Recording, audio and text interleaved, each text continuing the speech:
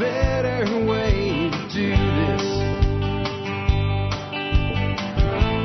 Let me show you a better way. You don't have to be another face. Well, hi, folks. This is Jack Spirko with another edition of the Survival Podcast. It's Monday, February the 6th, 2023. And today we have episode 3242 of the Survival Podcast. Attempt number 2. Yes, attempt number 2. Not number 2, but it feels like number 2 today. So I started doing it as a live episode like I usually do now. Was on StreamYard, and I was in other screens, so I don't even know how long it was that people couldn't hear me. But I looked over, and my router said, guess what? You're not my router, my modem said, guess what? You're not online. Shortly thereafter, Comcast called and said, yes, there is an outage today. I can do backup internet by tethering to my phone, but I don't trust that for streaming, so I'm backing off, and I'll have to just re-record the parts that I already did today, and this will be an audio version only, so there'll be no live video of this one, but it doesn't really matter. We will reach you one way or another through the audio format. What do we got today? Well, the 13 stomps are coming back in 2 episodes this week. That'll be Tuesday and Thursday. I'll tell you about that. We'll read our Twitter poll results and boostergrams from last week, at least a few of the boostergrams. I'm going to talk about the most simple time management process ever, the Triple D. Doesn't have anything to do with Guy Fieri, the TV cook, or anything like that. I don't know if anybody else calls it Triple D, but it's not my original idea, and I don't even know who originally is the source of it, but it's something I've tried to make myself do, and it will make you more effective in your life if you do it. I'm going to tell you about my view of the real scary shit about the Chinese balloon. Nobody's saying, at least not on the television, none of the talking heads are saying right now, that I think we actually need to take in what just happened and what the Chinese just ascertained about the United States. And it's probably not what you think. Again, I want to talk about the chicken feed claims and tell you why I think they're complete nonsense. Purina, poison the chicken food so nobody's chickens will lay eggs. This is dumb. And it's the power of TikTok and dumb coming together. And I'll tell you how you can prove me wrong if you think I'm wrong. It'll be really simple, and I would love somebody to do it. And then if I'm wrong, let me know. Send me the thing I'm going to ask for, and then I will cover it extensively. But I don't think it's doable, because I think if it was, somebody else would have done it by now. We shall see. I want to talk about when people get stuck on an idea and can't be convinced that they're wrong, and how detrimental that is to them being able to move forward. This has to do with somebody that's very upset and worried that I'm going to destroy all my plants with black walnut, sawdust, which I don't even know where you would get to from. But they're absolutely wrong. But it's not. It's like the episode, the segment I did on Friday. It's not about the person. It's about how this detrimental mental loop people get stuck in can really destroy the opportunities that they have because they're so stuck on a thing they can't move past it. Some thoughts on an attached greenhouse. There'll be some it depends on that and some suggestions on that. My thoughts on social media outlets like Odyssey for video and Rumble for video and Float. And where are we at with all of these things now? It seemed like at one point we really needed these alternatives to step up. Some of them did, some of them not as much. But are they ever going to take off? And how much effort am I willing to put into them? Do you need a license to sell plants and trees? Honestly, it depends. There's a lot of it depends out there. And I'll tell you what it depends on, in my opinion. And is there a feedstock that's better or worse for making biochar? Like, do different trees make different types of biochar, and does it matter? And what should we do, and what should we take away from that? So that's what we got today. Before we do, let's go ahead and hear from our 2 sponsors of the day. Sponsor of the day number 1 today is KnifeKits.com. Find a hobby, a project, or even a side hustle at KnifeKits.com. They make it easy for anybody, even me, to build a knife, because you can start with a kit. You can build a fixed blade, you can build a folder, pick your own handle materials. If you need help, they have books and videos. They also have all the stuff you need to make, like Kydex holsters. They even have like really cool engraved clips for Kydex holsters now. All kinds of cool stuff. You can find it all at KnifeKits.com. And remember, MSB members do get a discount on everything that you can buy at KnifeKits.com. Next up today, how would you like to grow your own honey badger super seeds? Well, Paul Wheaton partnered with Alan Booker to do a 2+ hour seminar on developing epigenetics in your plants. Don't let that scare you, but yes, this is high level. Somebody today commented on my little blog post about this and said, so just save your own seeds. No, that's not what it is. And if you think that's what it is, then you probably really need to get your hands on this information. It's only $10, and I'll put it to you this way. If you spend $10 on it and you're like, Jack, that wasn't worth $10, if Paul Wheaton doesn't give you a refund, I'll give you your freaking $10 back, right? I mean, honest to God, folks, this is some of the best information I've ever seen. I don't tend to tell you that kind of thing about information products, like say this is the best, but it's radically changed the way I look at starting seeds for the rest of my life. There's some things that I will never do ever again that I used to do. And there's some things that I will always do that I never did before when it comes to starting seeds. And it has to do with what I learned about how microorganisms in the soil form symbiotic relationships with seeds at the time of germination.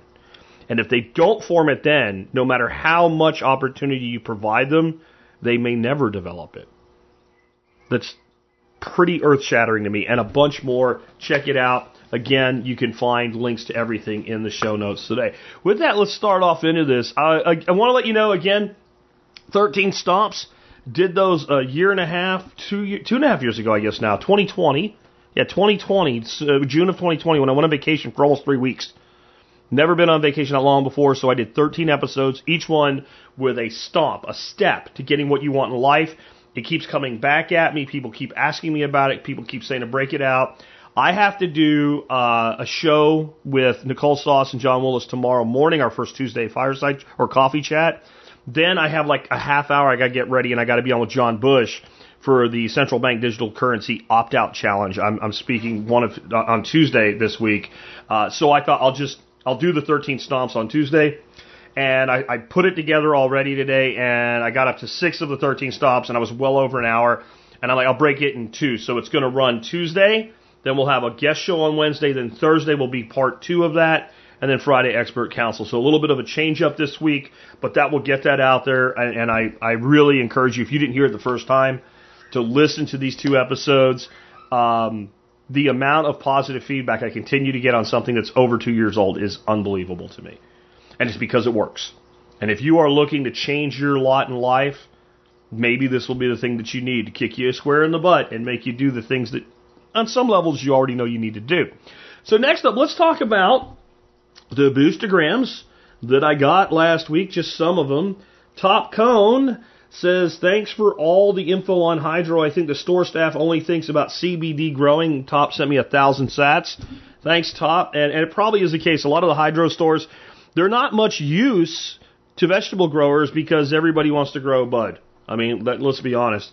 Henry, G-A-I or G-A-J, says, Steve Reisner, possibly one of the best guests of the last year, has been doing some really interesting, easy-to-make Korean natural farming style ferments, and sent me 500 sats. Thanks for that, Henry. And you know what? Thanks for mentioning Steve. I need to get in touch with him and get him back on the show. He was one of the best guests that I've ever had. Jay Diddy sent me 3,000 sats and said, I think you summed it up great at the end. This sounds like a miraculous product, and why aren't we doing more with it? That is in regards to biochar, my discussion with Michael Whitman last week. Thank you. Dubrovko sent me 1,000 sats. Did anyone else think of closing the loop and having a dam, planting bamboo on the pressure end of the dam and using bamboo to make biochar and wood vinegar and having the biochar added to the soil and retained water as a positive feedback loop? Yes, I think that's a great idea. 1,000 stats from Jordan as well. Said, great content, Jack. I've looked into biochar before but never got around to doing anything with it. You've rekindled my interest. Good to hear. TNT Mom said 1,000 sats and said, I needed Nicole's take on consistency over perfection on podcast. I started mine at the end of September and have fallen off a bit of consistency because I am not happy with the quality. TNT Mom, the quality will come from the consistency. If you do the podcast and you make yourself, you say I'm going to be 3 times a week, 1 time a week, 4 days a week, whatever it is, twice a week, whatever it is, you never fail to meet your consistency goal. The quality will come with practice and repetition, listening to your own show, critiquing yourself, not getting down on it, going back and doing it again with fresh in your head. I should do better at these things. Reset Remedy, 500 sats boost. Jack, you're such a jerk. You too, Nicole. Thanks for the boost y'all provided. And in a Bitcoin discussion with Jack, I have 1,000 sats from Bees and Trees. Great episode. Thank you, Jerk. Now I'm going to become a 3-coiner because of you. That's awesome. 1,000 sats from Scuttlebutt Farm. Please tell what you think the Azola guy is onto. I don't really understand that question. I think the Azola guy is onto a lot of things. I also think I said, might have got this as last week, I said that I don't think that Azola is really the best choice of things to make a fuel out of. And I don't think it is. I think its highest use is in feed or fertilizer. And I think there's other things like biochar that make a better energy source. Good info and great entertainment. Thanks, Jack, from user 7952, 750 sats. Thank you, sir. And Bray Denis, 180,000 sats, dude. Thank you. I listen from Australia, wanting to give a bit of value back, heading to your part of the world in August, and would love a bit of local knowledge. Hey, send me an email on something like that. I'll see what I can do. I don't know if you mean my neck of the world being north central Texas, because even Texas isn't necessarily my neck of the world. But if you're going to be in this area, hey, since you are a Bitcoiner, if nothing else, maybe come hook up with us at one of the Fort Bitcoin meetups.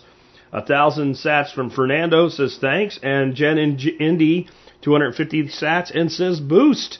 So I want to just say thanks to everybody who sent in a value for value sats on Fountain FM, and thank you for supporting the show and the work that we do. And I read them all, even if I don't read them on air. I can't read them all on air, or the show on Monday would be nothing but all the people that were generous enough to send value and comment in boostergrams. So thank you guys so much. Next up, I've really enjoyed doing these Twitter polls, and I'm going to try to put 4 to 5 polls out every week. If you follow me on Twitter, you won't miss them. You can vote in them. Some of them have been more popular than others. But I think it's an interesting thing to get a feel for what people that follow me are thinking, and how maybe we think a little differently than others, and how maybe we think a lot in common with others as well. Here are my polls this week. I had 4 of them. What do you feel most influences your odds of success when starting a business? Amount of startup money, 3.9%. Past experience, 17.5%. Mindset going in, 47.4%. Picking the right thing, 31.2%. I have to tend to agree with the wisdom of the audience on this one. Mindset is exactly where I would be. But I try to make these polls not always easy. You'll see that when we talk about buying land and what was the most popular poll of the week this week. But in this case, I think picking the right thing is also important. If you pick a business that really isn't a good idea, and I know I say you can make a living on anything, but when it comes to the product, the revenue model, etc., you can make a bad choice there. Even a good mindset may not be able to overcome that. The other side of that, though, is if you have the right mindset, you will find the right thing for the area you want to be in. So I think that was a split, and it split right where I would expect it to if people are thinking, and they are. Then this one was just a fun one. Which of the underrated beef cuts here do you rate the highest? What do you think is the best underrated beef cut? Chuck eye, 26%. Sirloin cap, 22%. Shin, ossobuco, 11%. And short rib, 39%. So short rib, full off 1. I have to agree it's an amazing cut. I'm kind of disappointed. My pick on this would have been shin. I can't vote in my own polls, but I would have picked the ossobuco because I just think it is, for the dollar, for what it costs, and the quality of what it makes is amazing. And everybody knows about short ribs, so I'm not sure it's really underrated anymore. But they're all excellent, which is why I put them in the poll. And by the way, sirloin cap is one of your choices if you're a Butcher Box customer for an underrated cut of meat. And I really think it's a great cut of meat from Butcher Box because it'll get you more meat than many of the other subjects when you think about it by the pound. And it's a fantastic quality meat. How do you feel about open carry of handguns? Not the legality, but the practice itself. It should be the default. 11.3%. Everybody's entitled to their opinion. I don't agree with that one at all. Better to conceal, 38.6%. It depends, situational, 24%. Whatever floats your boat, 25.9%. Call it 26%. Do what you want. I really kind of think that I cheated and did you dirty a little bit because it depends and whatever floats your boat are kind of the same. And if you combine them, they far and away beat everything else. Better to conceal. I agree with in a lot of situations, but that would push it back to situational. I would say it depends. There's places where I don't mind carrying open carry. I like to carry open carry, but most of the time I prefer to be concealed. I also think that anybody should be able to carry however they want as long as they're not harming anybody. It amazes me. I see these pictures of like there's a person at a diner having breakfast and they have a gun on their hip and they're like, "Oh my God, I can't believe I saw this." Whatever. Then like half the time you could tell, like you look and you see next to the gun, the guy's like an off-duty cop or something. People are just, they react to everything. But that's one of the reasons I like to carry concealed. I prefer not to have people paying attention to me. And if there is a bad guy, I prefer him not to know that I'm the armed citizen in response. This was my most popular poll this week. Almost 1,000 votes on it. If you're buying a new 5-acre property, which of the following features would be most valuable to you if it was already in place? So it's already there. A 1,500 square foot shop building, 7.5% said that. A 1-acre lake, 12.6% said that. A flowing stream, 42.5% said that. No restrictions or codes, 37.4% said that. I like the breakdown on this. And I like the split. I always try to give two that I think are really going to make people think. Assuming I have money, I can build a shop building. And I can put in a lake. Assuming the restrictions don't say I can't do one of those things, right? And you really don't know. So most restrictions on a 5-acre property wouldn't tend to prohibit that. And I could always make a selection where even if there's some restrictions, it didn't have those. It's not that hard to find. But no restrictions. It's almost impossible to take a property that has restrictions and building codes and everything and change that.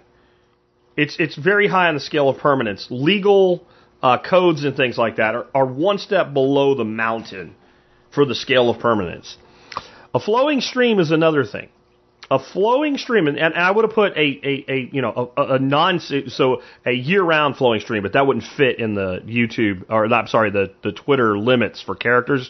But if you have a stream that's constantly flowing year-round, not a seasonal, running ditch, basically, you have a real stream, that's an incredible asset, and you can't put one of those in. You could fake it with a pump and like recirculate between two ponds, but a real stream like I'm talking about, you can't do that. So I think the two that split were the ones that are kind of like, you either have that or you don't, and you can't put it in later.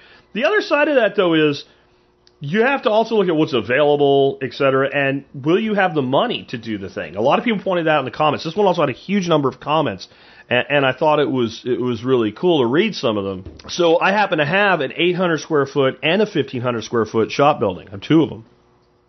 And that's an example of when I bought this place, I did have a lake, and I was sketchy on whether I ever could do it, and I tried, and I really can't do a lake here. I just can't deal with the rock.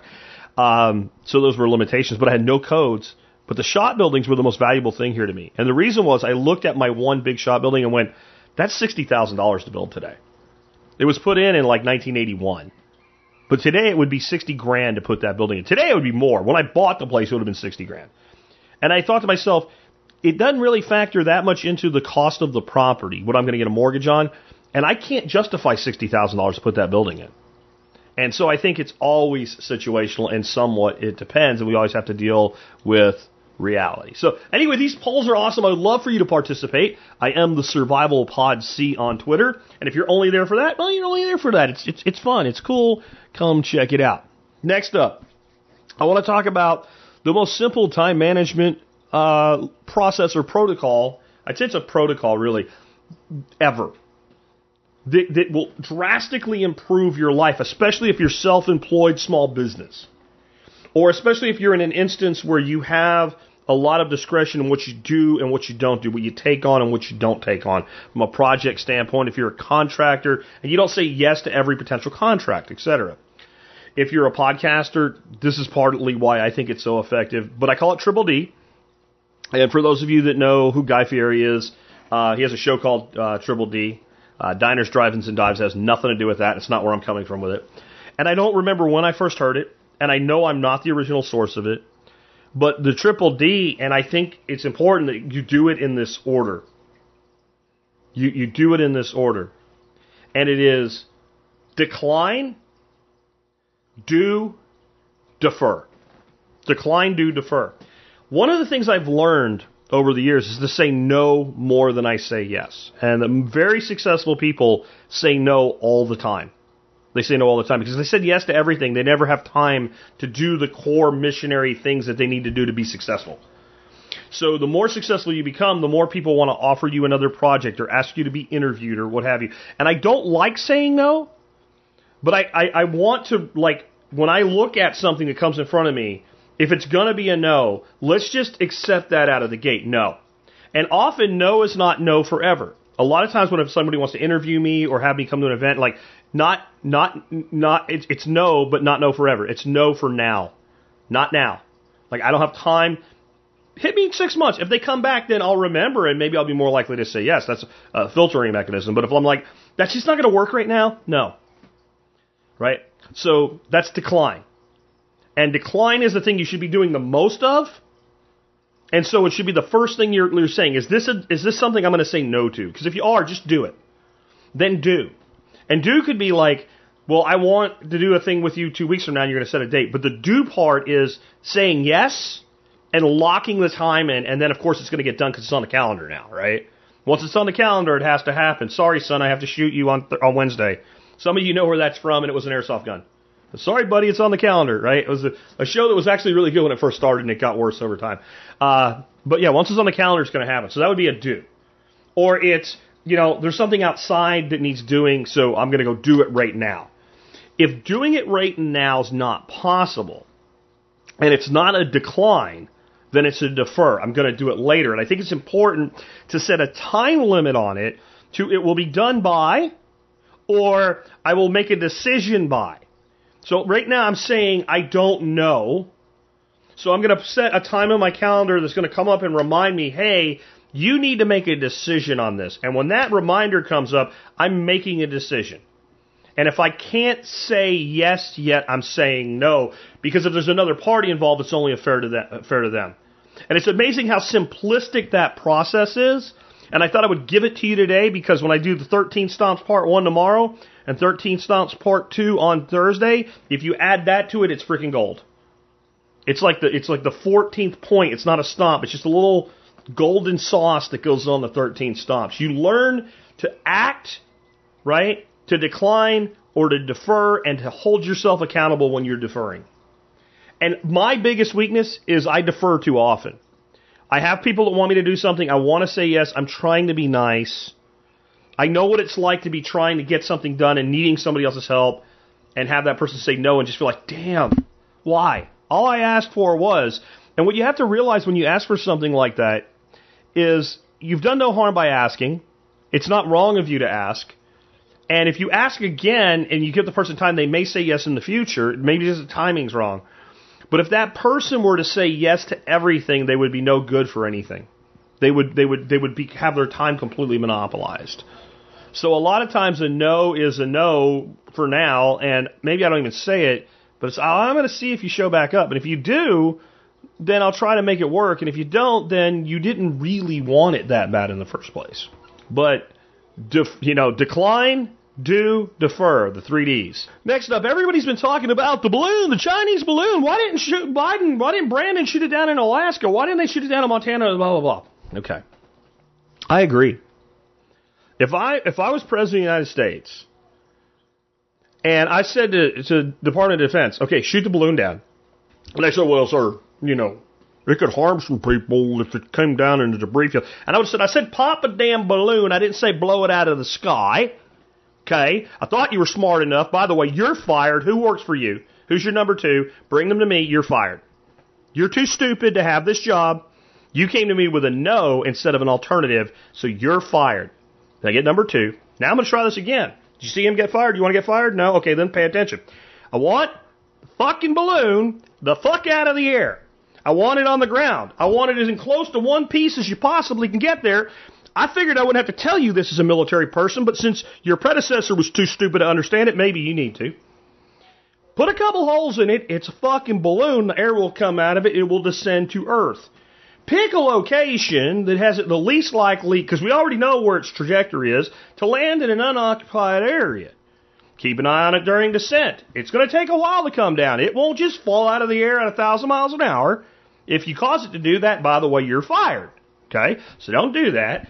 And if there's something, announce in the area, general vicinity, like, be aware of this, and get people out of the way if you can. And if we lose somebody, I hate it, but this cannot stand. And I would have put it on the ground, and I would have found out every single piece of counterintelligence I could about what it is, what it was doing, how it worked, and why it was there, because the freaking Chinese are lying about it, because that's what they do.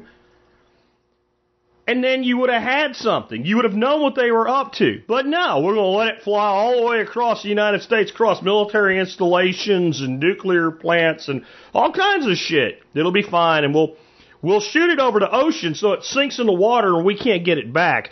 And I was listening to, well, it's only 57 feet of water where they shot it down. It'll be a lot easier to recover. Have you ever tried to recover something in 57 feet of water? It's not easy. And do you think that, you're going to actually get good data from what it was and what it was doing, even if they recovered? I don't think they wanted to know what it was. I don't think the Brandon administration wanted to know what it was. I think that they felt that if it was bad enough, they might even be compelled to have to take some sort of a military response, and they don't have the stomach for it, so they didn't want to know. This is stupid. But let me tell you what China knows now. Let's say that balloon is exactly what they said it was. It's a wayward weather balloon. I don't believe that, but let's just pretend that it is for shits and giggles. China knows now exactly how to gain complex surveillance information about us because they know we won't shoot the damn thing down because we're too scared to. They know how to place small nuclear EMP weapons in the sky over our country because we don't have the guts or the determination or the gall to shoot it down. They know how to release biological or chemical agents over our country because we don't have the gall or the inclination to shut it down. They have now a new means by which to obtain information about what's going on to induce some sort of interference in our power or communications systems. And don't think this is new. I'll tell you a story about some balloons. Nowhere near as sophisticated as this one. There was a time there was a country that was at war with the United States. That country was the nation of Japan. And Japan knew they were up against it in the war that they were in. And they wanted anything to save their empire. So they turned to school children. And they had school children making what were called paper balloons. These were actually quite large balloons. And these balloons, the military would then, actually a civilian reserve, would actually attach bombs to these balloons and let them go up into the atmosphere. And then they just kind of released them when they thought they might drift to the United States. And the plan was, if bombs randomly went off in the United States, it would invoke fear in the United States. And for a long time, it was denied that it ever happened. Eventually, it came out that it did happen, but it never worked. And eventually, we had some farmers, specifically in the Midwest, find shit like an unexploded piece of ordnance. And the story for a little while was, well, there must have been some military practicing or something out here. But eventually it came out, that's a freaking Japanese bomb from World War II. It's 60, 70 years old. And we'll deal with it, but it should be safe. And quite a few of them actually, none of them ever went off that we know of. But quite a few of them made it over here. Balloons as a technology in warfare are not new. And that was World War II technology from a nation and by the time that happened, Japan was on the verge of collapse. That was a desperation move. Now you got China, an incredibly sophisticated technological nation, setting these giant balloons up.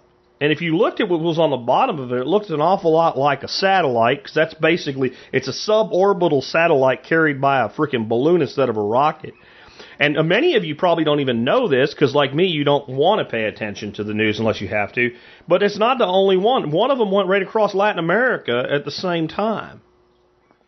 I think that the fact that this was allowed to happen is extremely concerning. I stay out of politics, especially federal politics, almost 100% at this point in my life. I focus on solutions.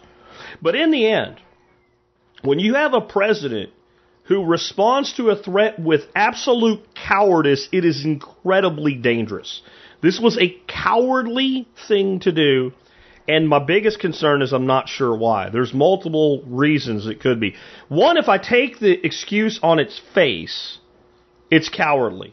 There is a point where you say the greater good, that there's a risk of any operation, but don't tell me you can't bring a frickin' balloon down over eastern frickin' Montana without it raining down on people's heads. Have you been there? I have. Montana has about 1 million people in the whole state, and like 85% of them live in 3 cities. Or any of the, there's tons of open farm country in between here and there that this thing could have been brought down safely and recovered. So if you're telling the truth, you're a coward. If you're not telling the truth, if it wasn't a fear of collateral damage, then everything is worse however it works out. And my gut in this, and like I told you guys, when the COVID vaccine was being developed, I have no proof, but my gut was it was going to affect reproduction.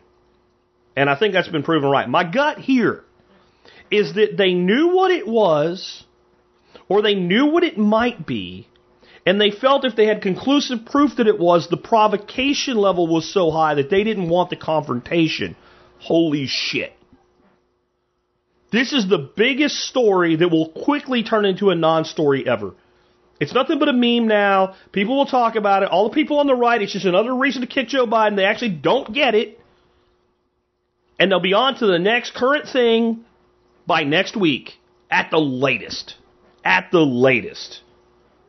This was an unprecedentedly stupid thing for even Brandon to have done. And that's saying something. Unprecedentedly stupid. We're talking about a person that put a person in charge of our nuclear waste because he was non-binary, that stole luggage, that liked to dress up and have sex with people in dog costumes. And this was unprecedentedly stupid. Unprecedentedly stupid and dangerous. Moving on to something totally different before I blow my top. So, the shit continues with the chicken feed. Purina is poisoning your chickens. Purina changed the formula so your chickens won't lay eggs, etc. You got these people, I've kept chickens my whole life. And you look at the person and they're like 21-year-old Instagram chick. You're like, no, you didn't. No, you didn't.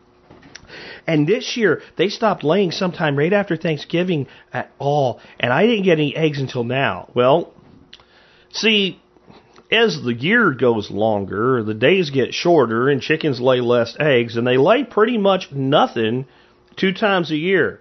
The shortest period of light of the year and the molt. And some of you get your chickens at weird times, and they're not supposed to molt that late, but they do, and it compounds. Some of these people maybe have chickens that are freaking 4 or 5 years old, and they just don't have that much ammo left in the chamber. So there's all kinds of reasons this happens. But there's a reason I believe, I don't know, but there's a reason I believe, like I'm 99% certain this is bullshit. There's a few people listen to this show, and most of them keep chickens.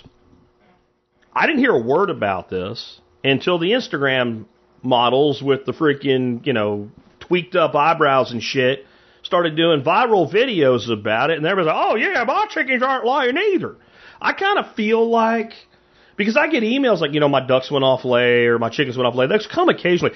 If the mass of this audience started having chickens not lay, I'd have heard something about it.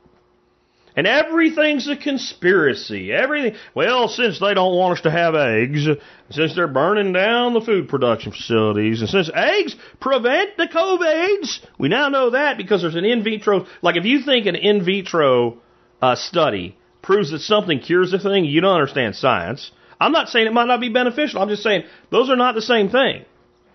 In vitro means in a petri dish or a test tube with direct application. That doesn't mean if you consume it or take it or eat it, it will cure a disease. It's not how that works. It really isn't. I'm sorry, it doesn't. But I just believe we would have heard more about it until it became a thing. When it became a thing, everybody knows it's true. No, that's not how this shit works. You would have seen an accumulation of complaints and problems instead of like once one hot-looking chick with an Instagram account went viral with it, 20 other ones did, and then the rednecks came and said they had the problem too, and everybody's craving attention. Now, if you're like, Jack, shut up, you don't know, they're trying to kill us, this is a FEMA camp thing, and you don't ever accept that, you're not in the reality world yet, son. If you're that person, here's the solution for you. It's Purina's layer that they claim is the one that's the worst. So take your happy ass to Tractor Supply or to Russell Feeds or Atwoods or wherever you buy your Purina crumble shit from. Go down and get a bag and pay for a laboratory to analyze it and tell you what's in it, what the protein count and all that stuff is. Go do that or shut up about this. Because this was on Tucker Carlson and I'm like, bitch, you make $50 million a year. And I don't fault you for it. I'm glad you do well for yourself. Good for you. But when a man makes $50 million a year, and he's supposed to be a serious journalist, and he's covering the things nobody else will, and God bless him, many times he does, and you can't come out of pocket for $150 or so to get an analysis of the feed done, and an independent laboratory result, I don't take you seriously on this subject. And that's why I think it's BS, right? Now, I could be wrong. I remain open to being wrong, and that's why I'm like, if I'm wrong, show me I'm wrong. So let's talk about this next thing. So last week and the week before, I was talking a lot about biochar. People started asking questions. We have another one today, totally different version of it, though. Like, are there things you shouldn't make biochar out of? Because if you make biochar out of them, then they'll be toxic to the plants that you're trying to grow with the biochar. And one of the things that came up was black walnut. Now, there's an important thing before I even go forward on the black walnut thing. People have black walnut. Oh, my God. Juglone, it's going to kill everything. Okay, stop. The first thing you have to understand is that it applies to black walnut, pecan, butternut, and hickory. All also are Juglonous species. It's not that uncommon. Have you ever gone through the woods and seen one of them trees and other stuff's growing around it? It doesn't like it kills everything. It's allelopathic, meaning it suppresses the growth of some other species of plants to give the black walnut tree or the pecan tree a competitive advantage in growth. And this is why often, if you see somebody with something like a pecan tree in the front yard, you'll see not much grass right up near the tree. And from the canopy in, the grass will get thinner and there's nothing left. Trees actually like it that way, by the way, so it's not a bad thing. But that juglone from those leaves and twigs and the nuts and their husks falling do cause a suppression of growth to many other species of plants. Again, we call this allelopathic. It is not poison, though I don't suggest you go drink a gallon of it or anything, but it's not poison in the way that we think of the term. It retards the growth of some plants, and other plants don't care. You know, black cherry doesn't care that there's a black walnut tree next to it. They grow right next. Autumn olive doesn't care. There's a whole group of plants that grow right around and in with and gild with black walnut or hickory or butternut or English walnut that don't care. It also has to do with what's the soil like, how much humus is in it. There's a lot of other things that mitigate this. But this gentleman, oh, you can't use it. Okay, well, we're talking about biochar. So if you take the wood from black walnut, which you'd have to have, like, it's very valuable wood. It would have to be some real lot of slash or something to do this. But if you made biochar out of it, the juglone is volatile and it will burn off and it wouldn't be there in the char. And he went on this tirade about if you put more than 2 inches of black walnut sawdust around your garden, it's going to kill everything. Well, first of all, I don't know who's talking about this. But I was trying to be helpful, and I said, well, let's look at reality. The juglone content in black walnut isn't that high in the wood. It really isn't. It is in its highest concentration in the husk of the nut. That's the case of the nut, which is very nasty, kind of gets on your fingers, stains them. I used to use them to brown my leg hole traps, my coil spring traps. You put them in a big 50-gallon drum, throw a bunch of them in there, make sure the traps are good and clean. You put them in there with the concentrated water, and they basically, it's like a bluing, but they call it browning. It looks like something you do to a musket. So it has that brown instead of steel blue color. It helps them prevent them from rusting. So I get that. And that's the highest. And the second would be the nut husk, so the shell and the nut itself. And then would be the leaves and the green twigs, and then the bark, and then the wood. The tree doesn't gain a lot by concentrating juglone in its interior wood because it doesn't drop its wood on the ground, and when it does, it's dead, so it doesn't matter. So plants and animals do things intrinsically through a biological process that are to their benefit. So the things that most fall off the tree would be the ones with the highest concentration, and this is true. But here's the bigger thing.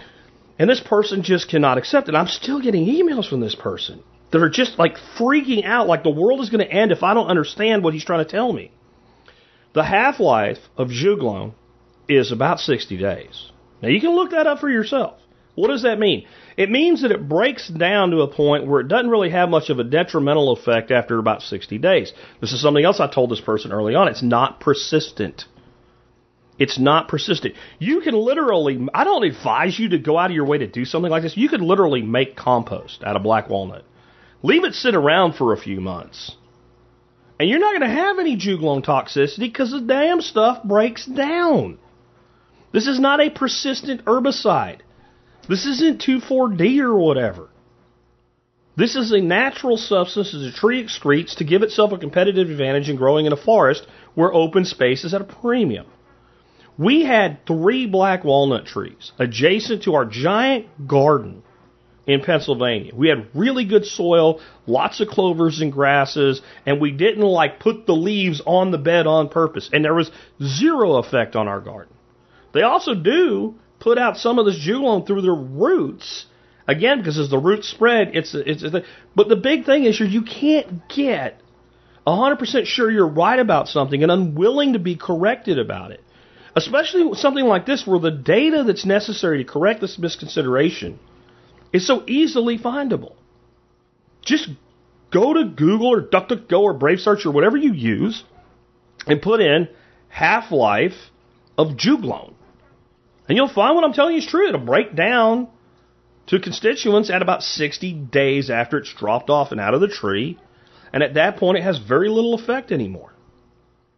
So if you had a grove of black walnuts, a grove of them, and you clear cut it, as long as you didn't have coppicing where they're coming back to life, and then you went in and put in a new food forest with no walnut, or put in a vegetable garden, if you waited 60 days, it doesn't do jack crap. Again, why am I beating on this? Because how many things do we come into our lives taking on to be true? And then we make decisions going forward with the belief that those things are true. And we remain unopen to being corrected on them. And therefore we live in a world that's not real. We also live in a world with artificial restrictions. We are afraid of things that you shouldn't be afraid of. And tell me this is any different than the person that still believes wearing a surgical mask that has a box that says it won't protect you from coronavirus will protect you from coronavirus. But Jack, it's not to protect me from coronavirus, it's to protect other people from me. Okay, if you think that works, I don't know what to tell you. But even if it did, that's not why these people are walking around wearing a mask today. When you go out right now, you go to a grocery store, and there's 150 people in that store, and 2 of them are wearing masks. They're not doing it to protect the 148. They're doing it because in their head they believe that it will protect them because the TV said it would protect them, at least in their little world. And they can't let go of it. How many people know someone who's been severely injured by a vaccine but still say the vaccines are safe and effective? A lot. How many other things in life are there like this? How many things are there that a person will not look at the alternative and judge the alternative? They become convinced and wrapped up. And a lot of the times, it's because it's somewhat comforting to them.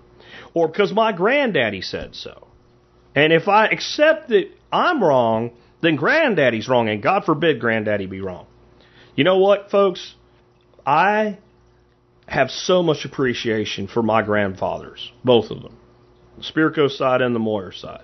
Huge appreciation for them. They were both World War II veterans. They were both amazing men in their own way. They were both diehard providers to their family.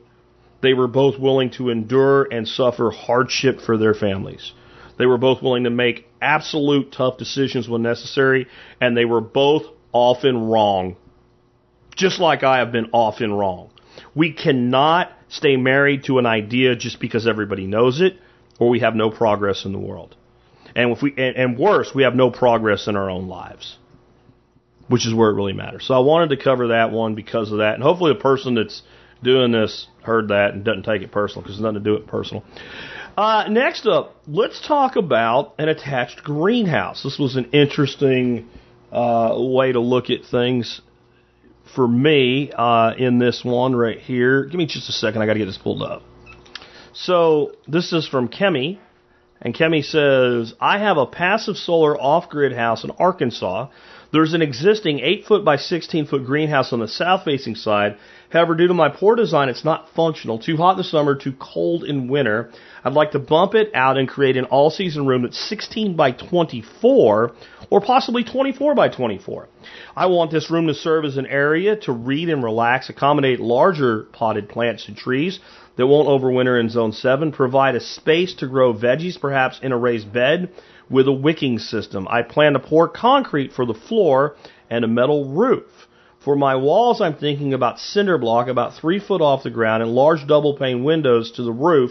For ventilation, I plan to use ceiling fans, open windows with solar-powered attic fan. I would like to avoid AC as it's a large draw for an off-grid system. The back wall of the greenhouse is timber frame siding, so not super absorbent.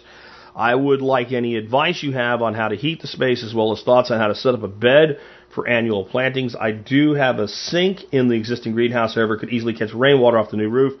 However, I would need a creative place to store water that does not involve a tank in front of the house, perhaps a bladder of some sort underneath the raised bed. Grateful for all you do. Been listening since 2009. Okay. I'm going to tell you straight out of the gate.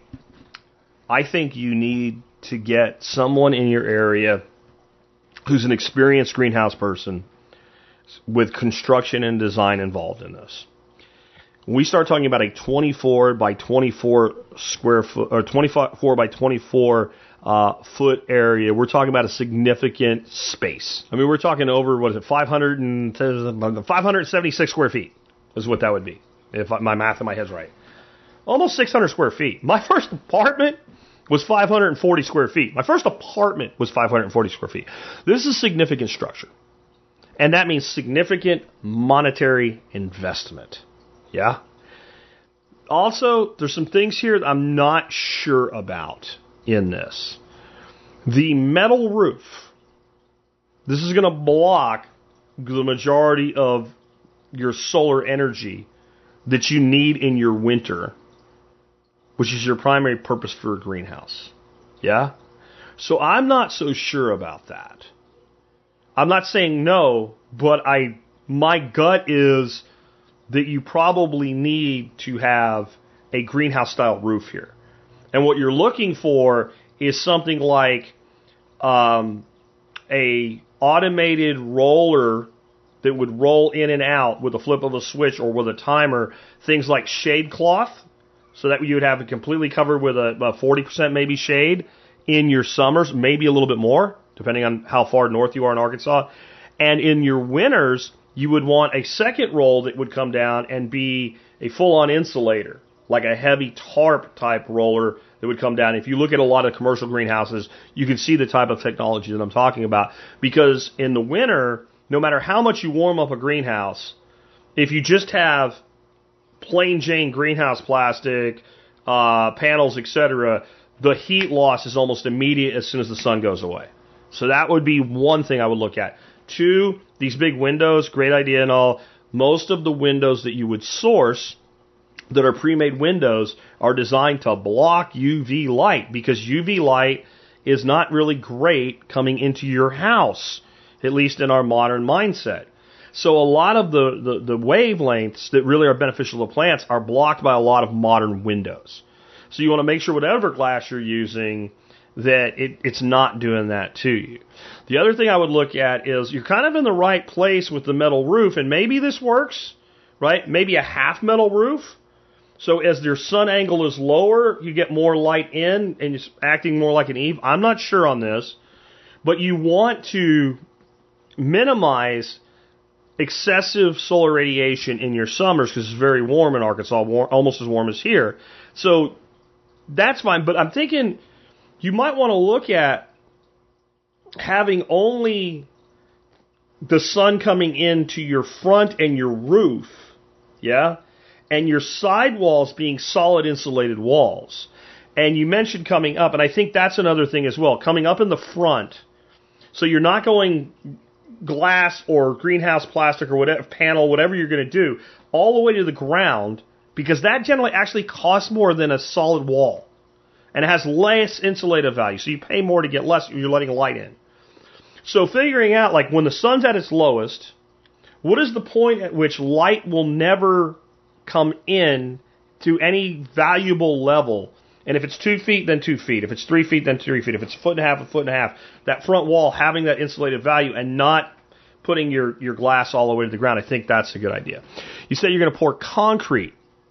I would seriously look at the potential to somehow heat water and pump water through that concrete and heat the ground. And look at either putting pipes in the concrete or pipes below the concrete. And while that will be a significant added expense, it will be way less expensive to do it now than not do it and wish you did it later. So I would really look at that. But I think this is something you need someone with some architectural talent to be involved with because of the cost of the investment. Those are just some things I'm thinking about. Now, water storage.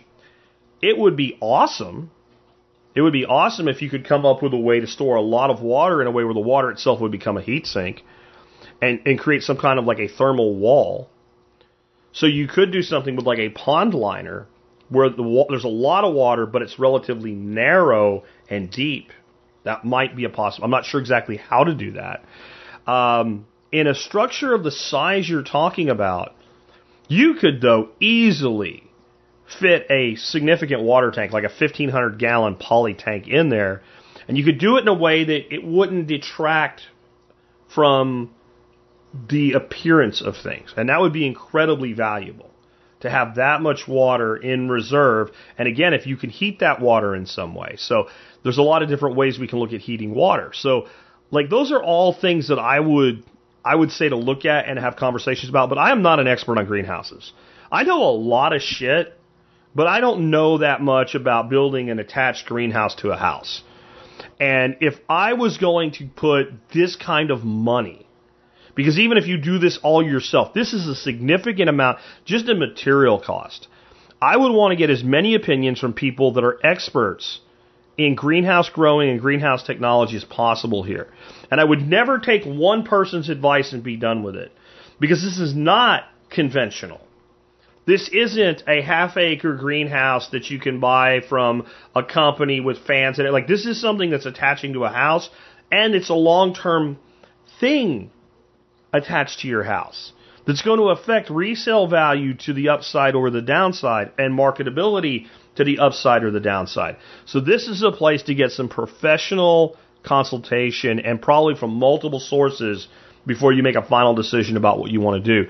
Anybody who's taken on a project, anything like this, I'd love to hear what you did, see videos, pictures, etc., because I find this to be fascinating. Absolutely fascinating. And it's one of those things, the reason I'm not going to do it here is it doesn't plug into my property. It doesn't retrofit well, or I would deeply consider doing it myself.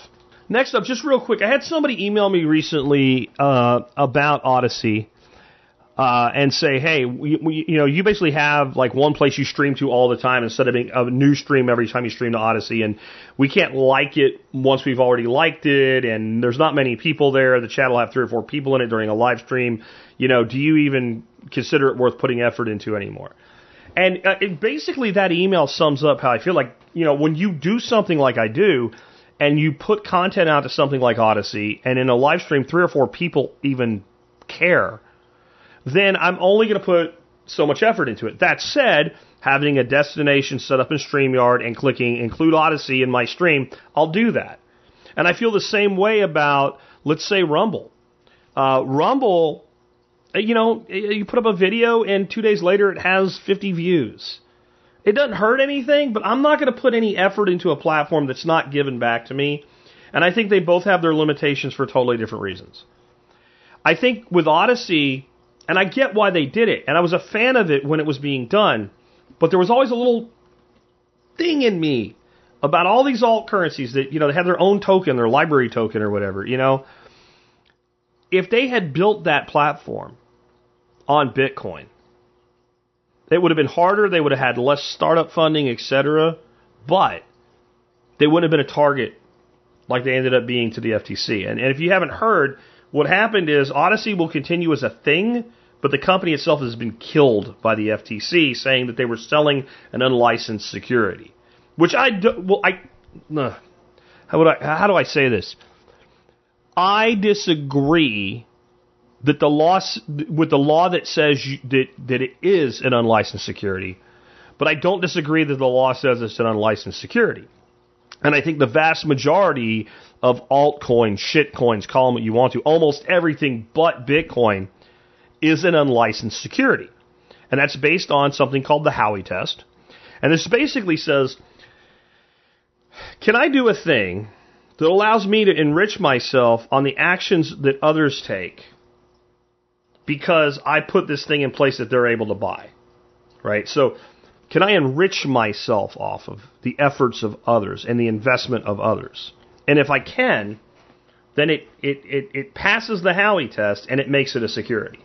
So as a company, if I issue common stock and I sell it like on the Dow Jones or I sell it on the S&P or whatever, any stock market, public offering, then when other people buy that stock, I actually can enrich myself, right? Now, when people are trading stocks that they already own, I don't get anything out of it.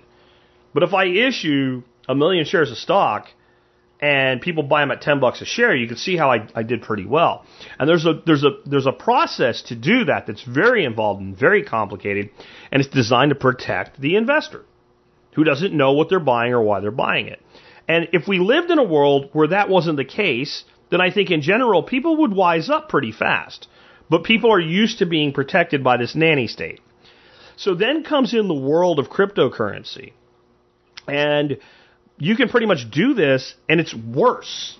Because you can have no product. It's basically an idea. You put a white paper together, throw up a website, roll out a token, and then say, hey, we have a token. And you get it on a couple exchanges, and then you just sell into those exchanges. It's like a company issuing stock that's picked up. And you become incredibly wealthy doing that. Now, I don't think Odyssey did it as a nefarious thing. I think that they're one of the few people that actually did it right, and son of a bitch if they weren't the ones that were targeted and attacked. And so, I don't know. I just don't know that there's a lot of excitement for any of these things. Float is another. Man, I loved what Float was doing and what Float was all about. And I love Kingsley and Aaron, the married couple that are the founders of Float. I love them and what they're all about, what they're doing. But when they came out with a new version of it about a year ago, it just didn't do anything they said it was going to do, and it was worse than the old version that people stuck with for 2 years waiting for the new version that was supposed to be better, and the new version was worse. And now they're changing it again, and I think that there is, in any company, there is a point where momentum either kicks in and you become an incredible success, or you lose momentum, and it's almost easier to completely start from nothing than to revive something that lost its momentum. I hope I'm wrong about Float and Odyssey, but I kind of feel like that's what happened now. That they got momentum and they lost it for two entirely different reasons, and I don't know if they can get it back. I will continue to put my content there. I will continue to support them, and I will continue to hope that they rise. But I don't have a tremendous amount of confidence about that right now. And I hate saying that because I hate saying something negative about something that is being produced and provided by people that I genuinely admire and like. And that's how I feel about the folks behind Odyssey and the folks behind Float. I don't really care about the people behind Rumble. I don't really care. What I can say about Rumble is it's a 100% free speech platform. I think their monetization program's stupid. It's basically stealing your money that you could have made by putting your content on YouTube, by putting your content on YouTube for you. It doesn't do anything for me, but it doesn't hurt me to stream there. So I do it.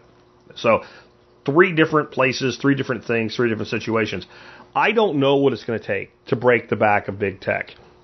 And in some ways, what Elon Musk has done with Twitter has actually made it harder to be an alternative because people feel like they actually have a shake now. It may not be perfect, but I actually can say what I want to say without constant impending threat of having my account shut down. And I've watched people be stupid and go out and say heinous, horrible things and tag Elon constantly when they're doing it and tag Twitter support constantly when they're doing it just to get themselves banned and say, see, it's not free. You people are stupid. I don't really have anything else to say about that other than people that do that kind of thing are stupid. I mean, probably the most successful alternative platform gets 100% free speech is Gab. And there's good things and terrible things about Gab. But I don't know what it takes to break this stranglehold. Because once you have that first mover advantage, I think what it will take is it can't look like something we already have. So that's the problem with all the alternatives. What does Odyssey look like? It looks like YouTube. Functions like YouTube, works like YouTube. It looks like YouTube. It's basically what YouTube is. You have videos, you follow people. It's YouTube. What was the thing? A Parler. It's Twitter. Come on, it's Twitter. You know? What's Float? It's Twitter. What's Gab? It's Facebook. Like, until you like these, there's two forms of content delivery, right? Three forms of content delivery. Facebook form, groups, communities, pages, MeWe is Facebook, right? Alternative. Still use it, but it is what it is. And so then you have Twitter. You have your short form blogging, basically. And then you have video in the form of YouTube for long form video. And of course, they want to have short form because Instagram has Reels and TikTok has whatever the hell TikTok is. But there's a reality here. People will choose the network that has the greatest network effect. And the network effect is directly correlated to the number of people using the network. You know, upvoting, downvoting, sharing, producing content, generating content, etc. So the reason people will choose to stick with Facebook is because they get a better network effect. Everybody they know is there. Now, I've walked away from it. I just couldn't stomach it anymore. And every time I look at it, I'm like, oh, I'm not missing anything. But if you really want to learn about a subject, like there's a group for everything, and there's plenty of people that will help you there. And that network effect is what has it going on. So if Float's going to rise again, they got to do it in some way that captures people's imagination like they were doing for a while and enables community to be built at a higher and more functional level. Because all I see with all the alternatives are just a white label version of the thing they're competing with. How do you take it to another level without making it like, we have, what is it called now, being rolled out? Nostr, whatever it is, that's it's not on Bitcoin and it's not blockchain, but it's so in line with that. It's uncensorable sharing. It's a protocol to enable sharing of content. And honestly, it's complicated and people like platforms. So if you can leverage a protocol into a platform in a way that makes it where a person just signs up and knows what to do, it's intuitive. Think about your smartphone. It does come with an instruction manual. First thing you do is throw it away. You can hand a 10-year-old who's never seen a smartphone, show them 2 or 3 things on it, and you better be careful. They'll be ordering DoorDash and downloading a $100 app if you're not careful. And it won't take long this does that. Okay, it's very intuitive. And these new ideas, they always start out with like the propeller heads, the geeks, the nerds, right? Hacking them and making them work. But until you make them easily consumable and usable by the masses, they can't compete. And so you need to have something that comes out of that world and revolutionizes everything again. And stands for free speech right from the beginning. What I mean is it can't be like, well, we're like Facebook for free speech. We're like Twitter for free speech. Unless you're the person who's constantly having your speech trampled on, you don't really care. I know that you should, but the average person, look at the numbers. They don't care. We're going to have to change the way we're doing things as content creators, platform builders, protocol, advocates, what have you, to do that. I love how many of you listen to me on Fountain.fm right now. But you know what? It's about 1,000 people listen to me on Fountain and support me on Fountain. The vast majority of people still listen to me on iTunes, Stitcher, Spotify. It's just the way that it is. And I would love to change that, but I also realize people have a momentum that they're in. It takes a lot to shift that momentum. So that's what I think about like all of these platforms right now. I want them to do well, but they're going to have to do it faster, better, and cooler. That's the big thing. Like, you can't be trying to build social media today without having legitimate communities like subgroups and things like that, and hashtags don't cut it. So you got to go toward the Facebook style, but there has to be more to it. It can't just be, it's like this, except with less people, less information, less connections, none of your family members, but it's free speech. There has to be something more, and if I knew what it was, maybe I'd be out building it, because I'm not sure. So I also got an email from somebody, and I don't know if I actually have the email here. Nope, I must have deleted it. But it was basically pretty simple, like, hey, I have a little farm and all, and I want to start selling unrooted cuttings and maybe some plants and trees. Do I need a nursery license to do this? Okay, by the letter of the law, yes. If you're going to be selling live plants, cuttings, all that type of stuff, then you're supposed to get a nursery license. The good news is if you really want to do it, it's not very expensive. You do have to kind of set things up. There's a process to it. You can look it up for your state. But generally speaking, a state inspector will come by probably not long after you set it up and say, like, oh, you can't do this, or that's okay, or this is good, or this is bad, or there looks like there's a risk of infection, and tell you what to do. And they're not like disagreeable people. And when they come across like a home scale nursery, they tend to just go, yeah, this is probably not worth worrying too much about. Right, and it usually means they got to drive out of their way to spend some time and not work real hard, and they're all on salary. So my experience in talking to people who have done that route has been, it ain't that big of a deal if you want to do it. And they may actually tell you something that you're not happy about, but when you look at it, they're actually helpful. Like this would do a risk of contamination of something or what have you. So technically, yeah. The other side of it. Unless you're going to significantly market yourself as a nursery, the odds that anybody's going to bother you are pretty low. And I would say in any instance where you go, that like this is what the law says, what is the consequence of not following the law? Because the consequence of not following that law in California and Texas are, I don't know, because I'm not in either one of those businesses, but they're probably decidedly different. Decidedly different. So I think if you're marketing yourself as like J&D Nursery, and you're using social media and websites and all, and kind of marketing yourself as that, it probably makes sense to get a nursery license. Yeah? Because now you're kind of out there.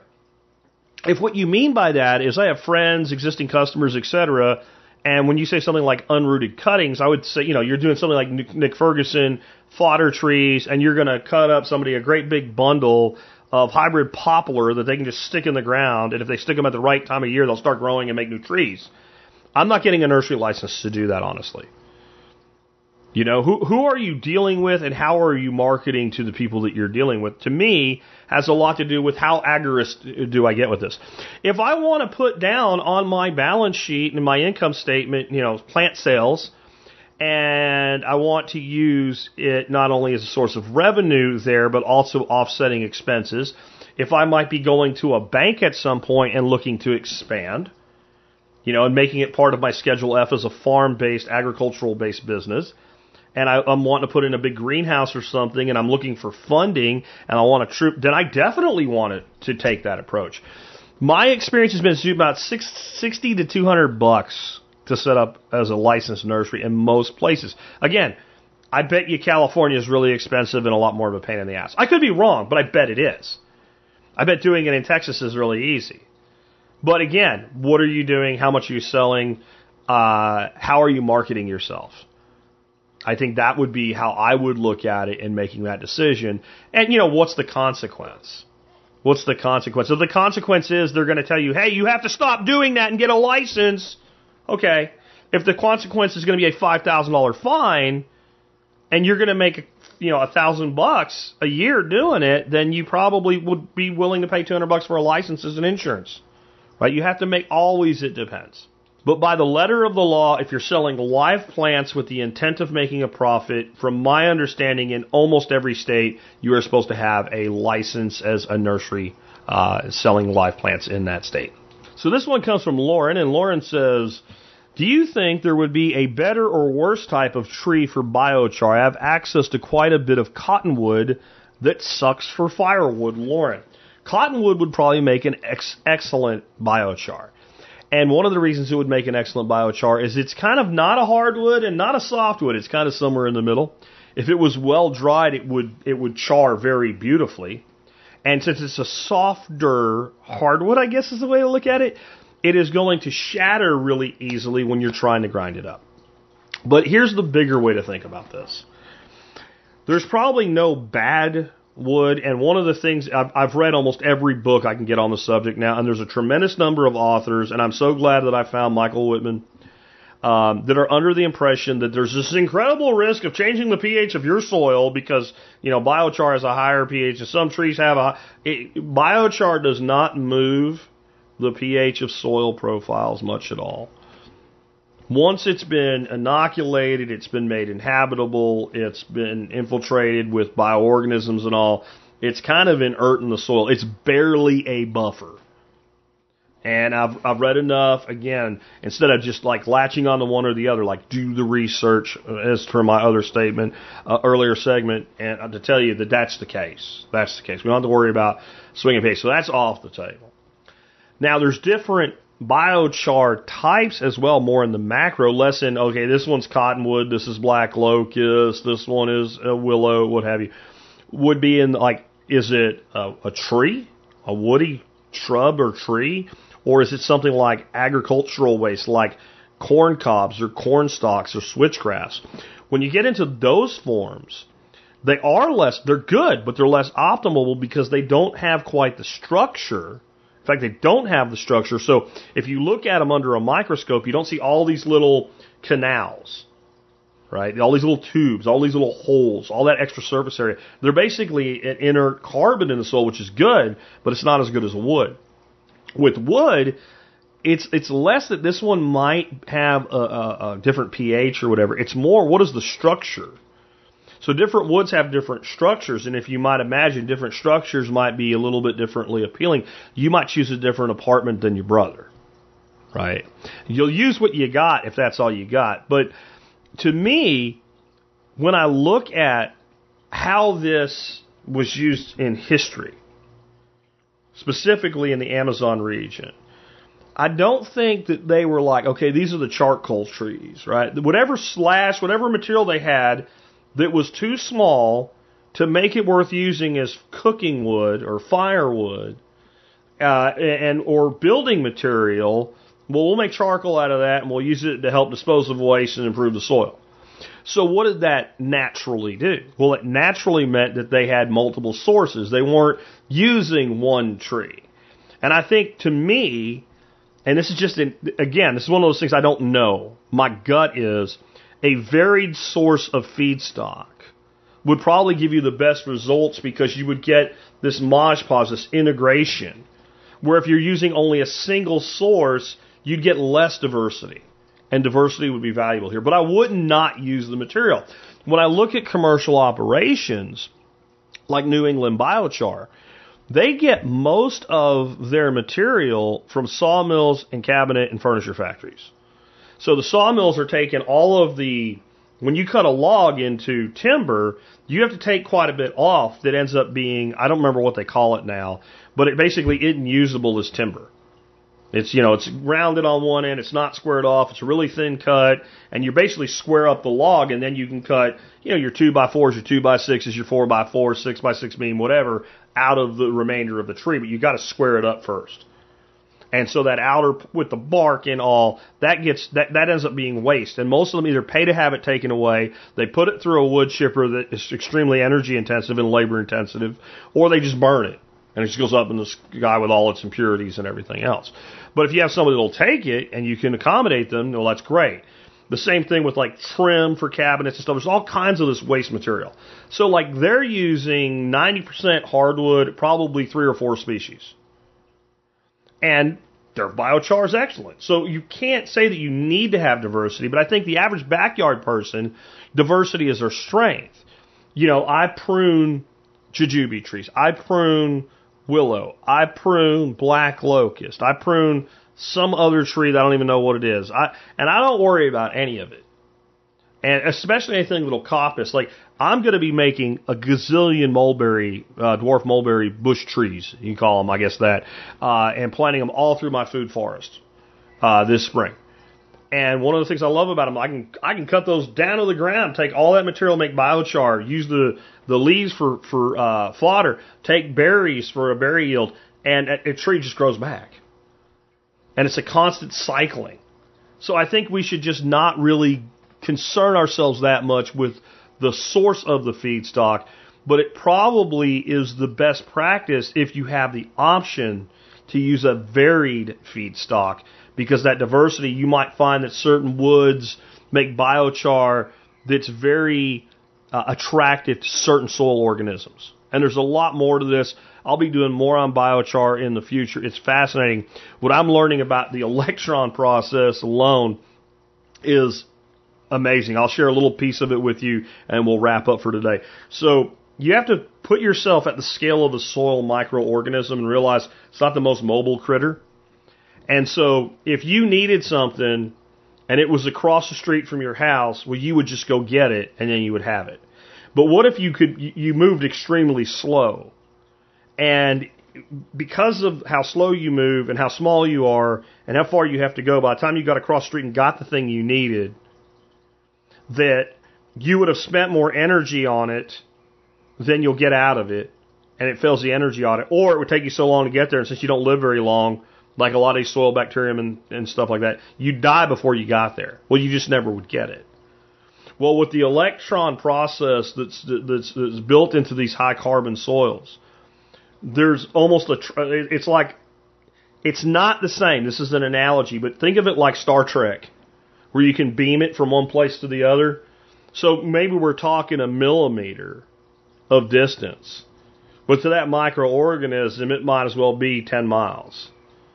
But with the electron exchange process, they can beam that. It's not beaming, right? But it can move it and acquire what it's looking for almost instantaneously, rather than never or without extreme effort. And over time, that builds up in the soil, and that process builds up. And that's different than cation exchange or anion exchange. It's similar, but it's a different piece of the puzzle. And I don't even think that we have begun to understand really the total impact that this will have if we embrace it. And I'm very excited about it. I'm probably more excited about what I'm doing with my own little kiln, making biochar, building my own potting soils, building up my garden beds using it, than anything I've done since I started TSP. It is my current thing. And that's another subject we're going to dig into soon. Having your current thing and not having it be negative, right? The current thing, I'm outraged about Ukraine, I'm outraged about COVID masks or whatever, right? Those are the distracting current things. But if you want a path to becoming a polymath, then having current things that you fully embrace and learn all you can about, and then when you've really kind of like taken that to the limit of what you need to do with it, you find another current thing and do it again.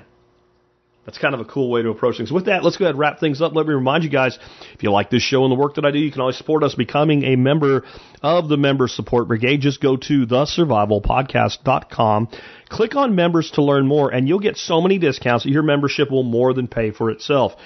If you have an MSB membership and you use the discounts, you make a profit every year, and you support the show. So consider doing that. Also consider supporting us on something like Fountain.fm by contributing on the Value for Value Network. You listen to a podcast, you think it's great. Hey, you chip in what you think it's worth. If you think it's worth 10 cents or $1, hey, that's fine. It's great. I appreciate every cent I can get. So thanks for that. Also, you can do your online shopping at tspaz.com. That's T-S-P-A-Z, tspaz.com. Go there and you'll help us out no matter what it is that you buy. And but today's item of the day is Dr. Christopher's Complete Tissue and Bone Ointment. Among other things, this is made with comfrey. I have used it, scrapes, bruises, abrasions, sprains, strains, you name it. I have had hundreds of these sold to my audience because I can't see who buys what, but I can see how much is bought every day, every week, every year of different items. And I can tell you hundreds of tubs of this stuff has sold over the years. I have never once had a complaint about it, whether it be a complaint about the company itself or service or the product itself. And I've had dozens, if not a couple hundred, probably over the years, stories of, hey, I used it for this and it worked great. So if you're looking for something to help with sprains, scrapes, etc., and you don't want to make your own comfrey salve, this stuff is pretty freaking amazing.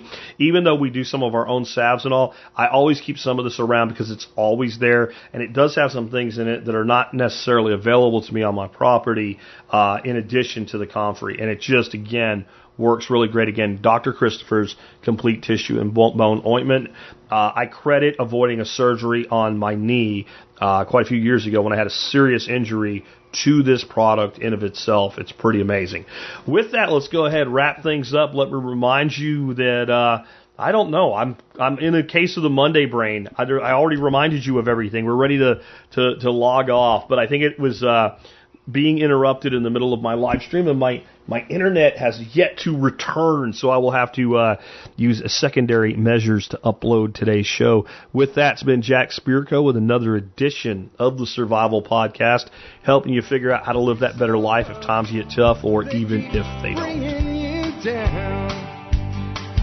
Are they gonna bail you out or just run you around? They said you should have a house the American way. $1 down, $1 a month, and you'll never have to pay. There's a better way to do this. Let me show you a better way. You don't have to be another face in the crowd. You don't have to live the way they tell you to. Make your own way, the others will follow.